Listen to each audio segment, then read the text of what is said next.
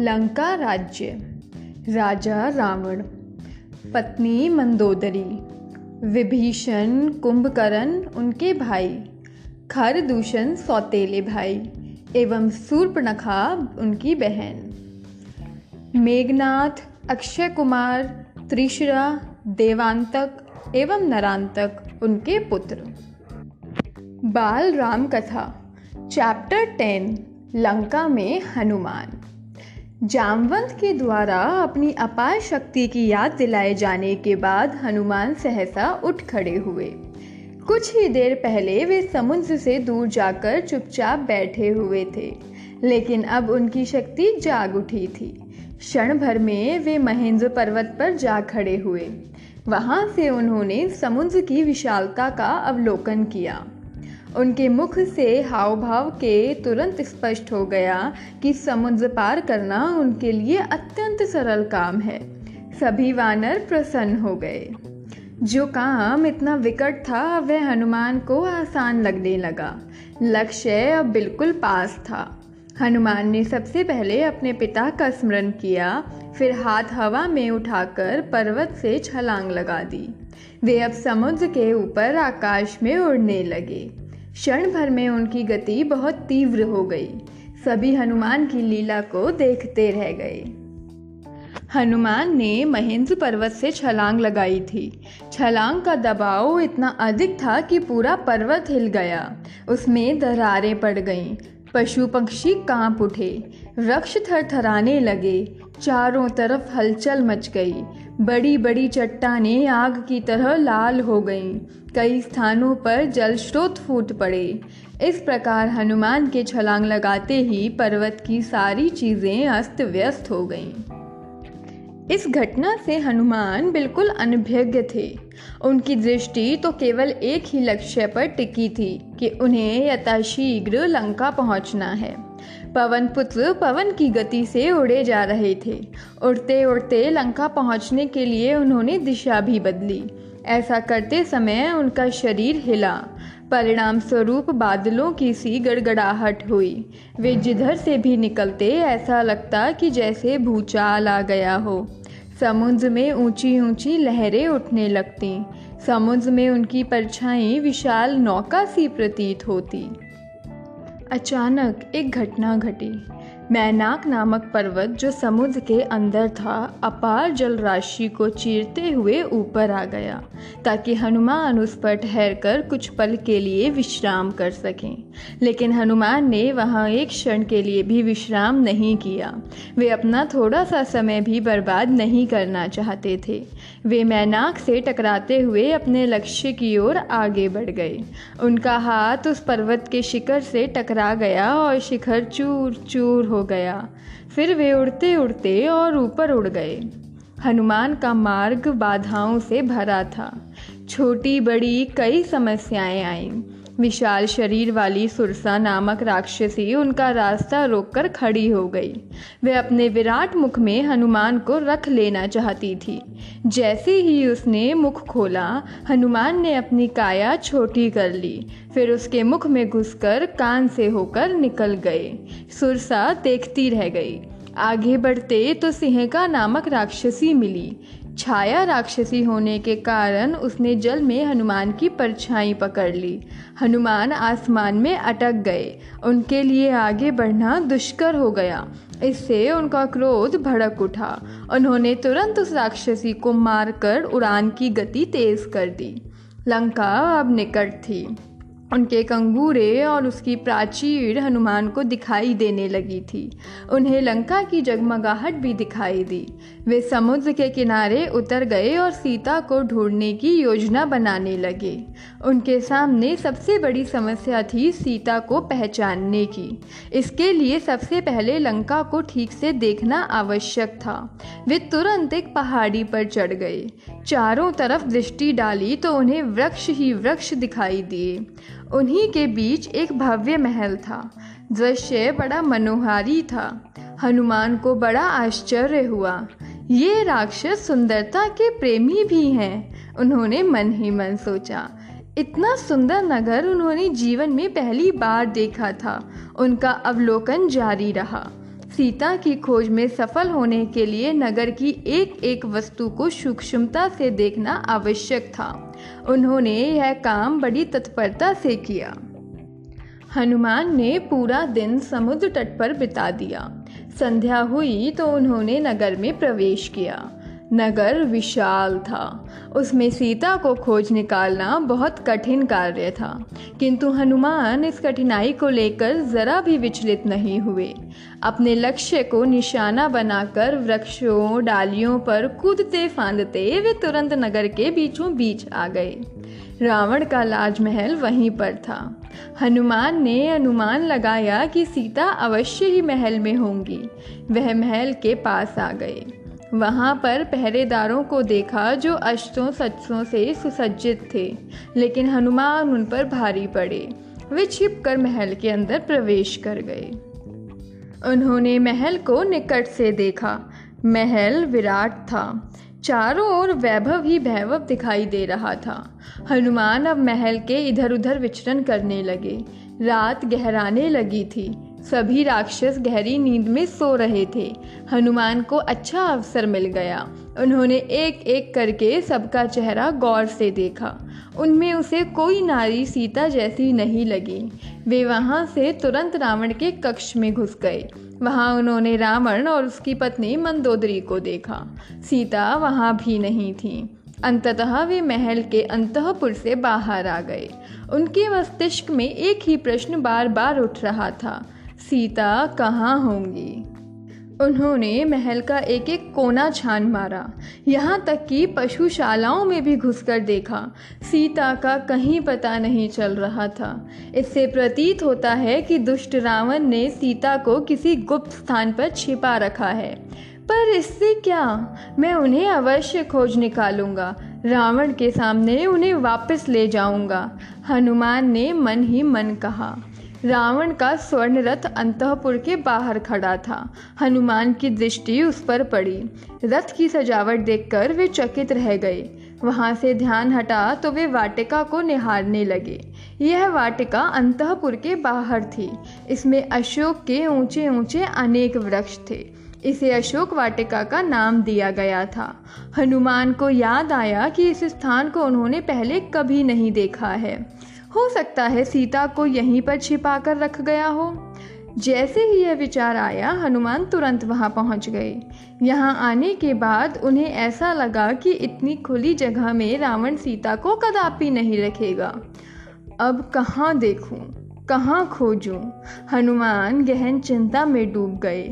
वे बड़ी आशा से वाटिका में गए थे, क्योंकि यहाँ सीता के होने की उन्हें पूरी आशा थी, लेकिन वे यहाँ पर भी नहीं दिखी। दिन का समय था। कोई देख लेता तो गड़बड़ हो जाती। हनुमान वाटिका से निकले नहीं, वहीं एक वृक्ष पर चढ़ गए और पत्तों में छिपकर बैठ गए। इसलिए यह स्थान उन्हें बहुत ही अच्छा लगा, क्योंकि वे वहां से सब कुछ देख सकते थे, किंतु उन पर किसी की निगाह नहीं पड़ सकती थी। हनुमान पत्तों के बीच छिपे रहे। दिन ढल गया, रात होने को आई। तभी उनके कानों में किसी के अट्ठास की आवाज़ सुनाई पड़ी। यह अट्ठास वाटिका के एक कोने से आ रहा था। हनुमान ने उधर अपनी दृष्टि दौड़ाई। कुछ राक्षसियों को झुंड में देखा। वे सभी एक पेड़ के नीचे बैठी थीं। अट्ठास उन्हीं का था। हनुमान को समझते देर नहीं लगी कि वे अवश्य ही सीता पर हंस रही हैं।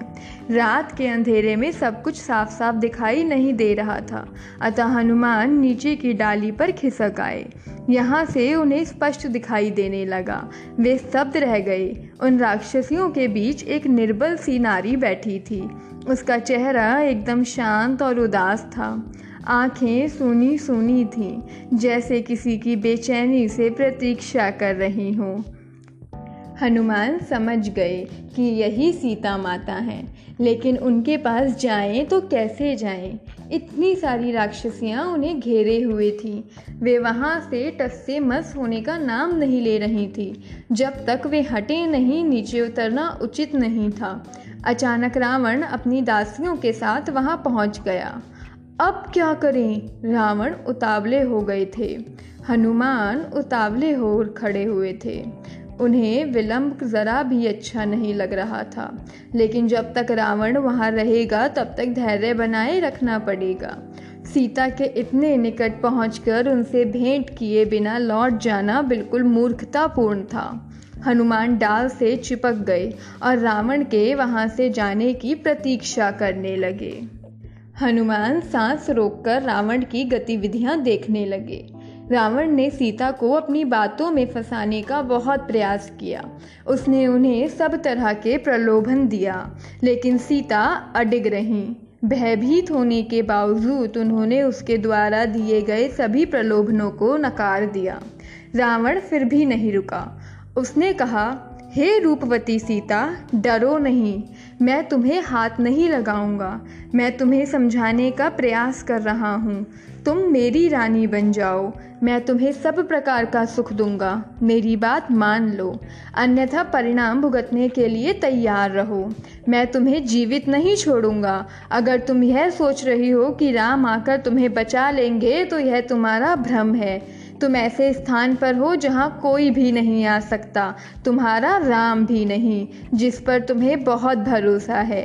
तुम्हें यहाँ आए हुए 10 मास बीत गए हैं, अब तो केवल 2 मास बचे हैं। निर्णय तुम्हारे हाथ में है, या तो मेरी रानी बनो या मेरी तलवार का शिकार। सीता ने पलटकर उत्तर दिया, पापी रावण, तुम राम की शक्ति को पहचानो। उनकी शक्ति और पराक्रम के सामने तुम बिल्कुल निर्बल हो। अच्छा होगा कि तुम मुझे राम को सौंप दो। मुझे पूर्ण विश्वास है कि वे तुम्हें क्षमा कर देंगे। अगर ऐसा नहीं करते हो तो अपने सर्वनाश के लिए तैयार रहो। अधिक दिन नहीं लगेंगे, राम के हाथों तुम मारे जाओगे। तुम्हारे पाप का घड़ा अब भर चुका है। सीता द्वारा तिरस्कार मिलने पर रावण बौखला उठा। क्रोध का घूंट पीकर वह वहां से चला गया। उसके जाते ही राक्षसियां फिर तैनात हो गईं। डराना धमकाना फिर शुरू हो गया। उन्होंने सीता को फटकारा, तुम जिस राम के घमंड में अड़ी हुई हो उसे भूल जाओ। रावण के प्रस्ताव को स्वीकार कर लो, तुम्हारा कल्याण इसी में है। रावण की नगरी में रहकर उसी से वैर करना तुम्हारी मूर्खता होगी। सीता ने यह सब सुनकर भी अनसुना कर दिया। राक्षसियों का राक्षसी बर्ताव जारी रहा। उनमें एक त्रिजटा नाम की राक्षसी थी। वह अन्य राक्षसियों से भिन्न थी। उसके मन में सीता के लिए अपनापन था। उसने अचानक अपने द्वारा देखे गए एक सपने की बात छेड़ दी। उसने कहा, सपने में उसे स्पष्ट दिखाई दे रहा था कि समूची लंका समुद्र में विलीन हो गई है। चारों ओर तबाही मची हुई है। सभी राक्षसियां उसका मुख निहारने लगीं।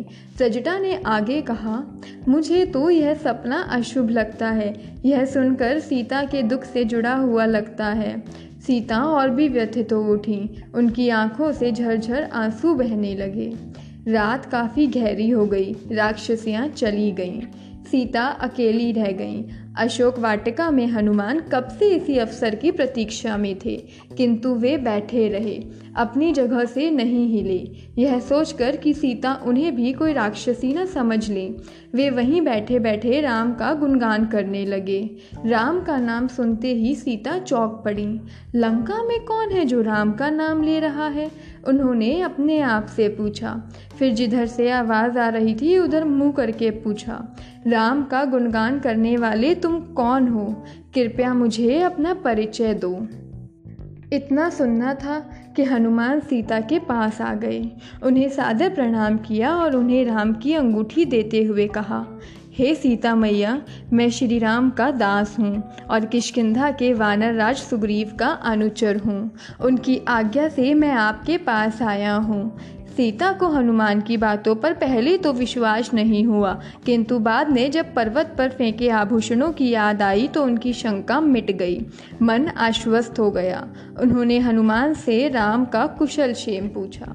हनुमान तत्क्षण सीता को कंधे पर बैठाकर वहां से कूच कर जाना चाहते थे, किंतु सीता को यह उचित नहीं लगा। उन्हें डर था कि अगर हनुमान पकड़े गए तो वे और भी असहाय हो जाएंगी। वे कहाँ हैं, किस हालत में हैं, राम को इसका पता भी नहीं चल पाएगा। सीता का समाचार लेकर अब हनुमान को राम के पास वापस लौटना था। उनके विदा होते समय सीता ने उन्हें अपना चूड़ामणि उतार कर दिया और विनती की कि वे यह आभूषण राम को दे दें। हनुमान ने जाते जाते उन्हें ढाढ़स बंधाया कि 2 मास के अंदर श्री राम अवश्य रावण का संहार कर देंगे और उन्हें लंका से वापस ले जाएंगे।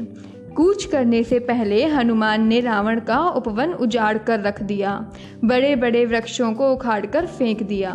ऐसा करने से जिसने भी उन्हें रोकना चाहा उन्होंने उसे मार गिराया।